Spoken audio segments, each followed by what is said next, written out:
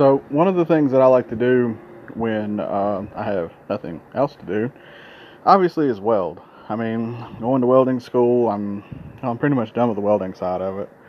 I got my own gear at home, and I just enjoy it really.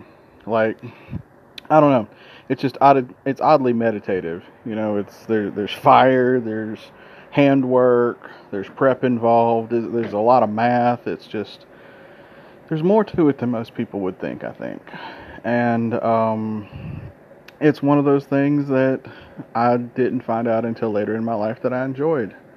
And here I'm hoping to get a job here soon with it, and maybe do it for a living, like either for a union, which is my hope right now, or maybe for myself later on when I'm able to afford to have my own shop with all my tools and a big work table and everything at my disposal. But right now it's a way to fix stuff. It's a way to keep my brain straight.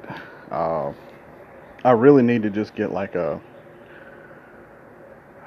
I need to get a few paying jobs for it. I need to do some repair work, or maybe do some yard art, like one of my teachers told me. Something to put some money in my pocket and pay the bills. But right now, it's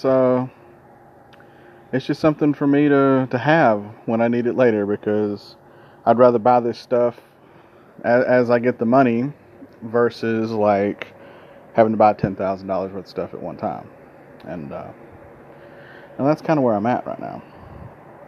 This is kind of a musings and a test for my phone, because we were talking about getting together and doing another podcast, and right now the only thing I have available is my phone. I'm not sure if you guys can hear the stuff in the background, or the one ceiling fan that I have here out on the back porch. It's just kind of going wah, wah, wah, wah, wah, wah, wah, wah, wah, wah, wah, wah, wah. But yeah, this is kind of a test thing. We'll see what happens.